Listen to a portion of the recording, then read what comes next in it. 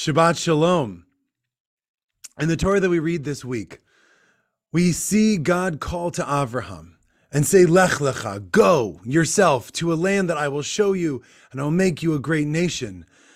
And the call comes to Avraham alone, Lech lecha, just to him. But in the very next verse, we see that Avraham brings with him his spouse Sarai, brings with him also his stuff, brings even his nephew Lot, all on this journey, even though the call came just to him. Now we can sort of understand why he brings his spouse with him, and even God might have meant that. You know, if you tell someone something, you kind of assume they're also going to tell their significant other.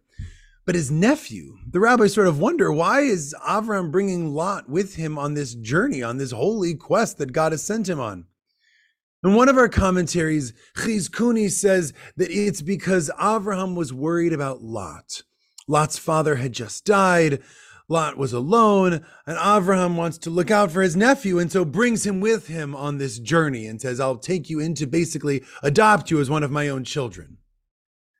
In Or HaChaim, a different commentary says, actually, it was the opposite.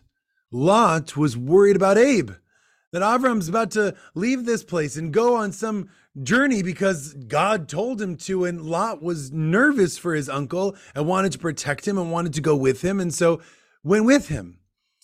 And whichever one of the commentaries you prefer, the moral is pretty clear, that in moments of uncertainty, in moments of starting something new, the people we love, the people we care about, we stay with them.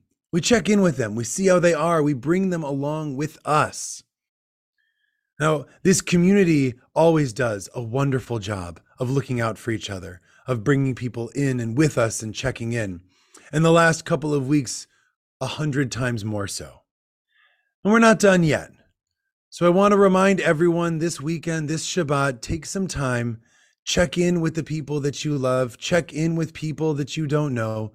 And as we go on our journey in this world, whom are you bringing with you? Whom do you want to stay traveling and walking side by side with you? Reach out and say hello and bring them along. Hopefully bring them to Shul, where we'll see you this Shabbat. See you in Shul.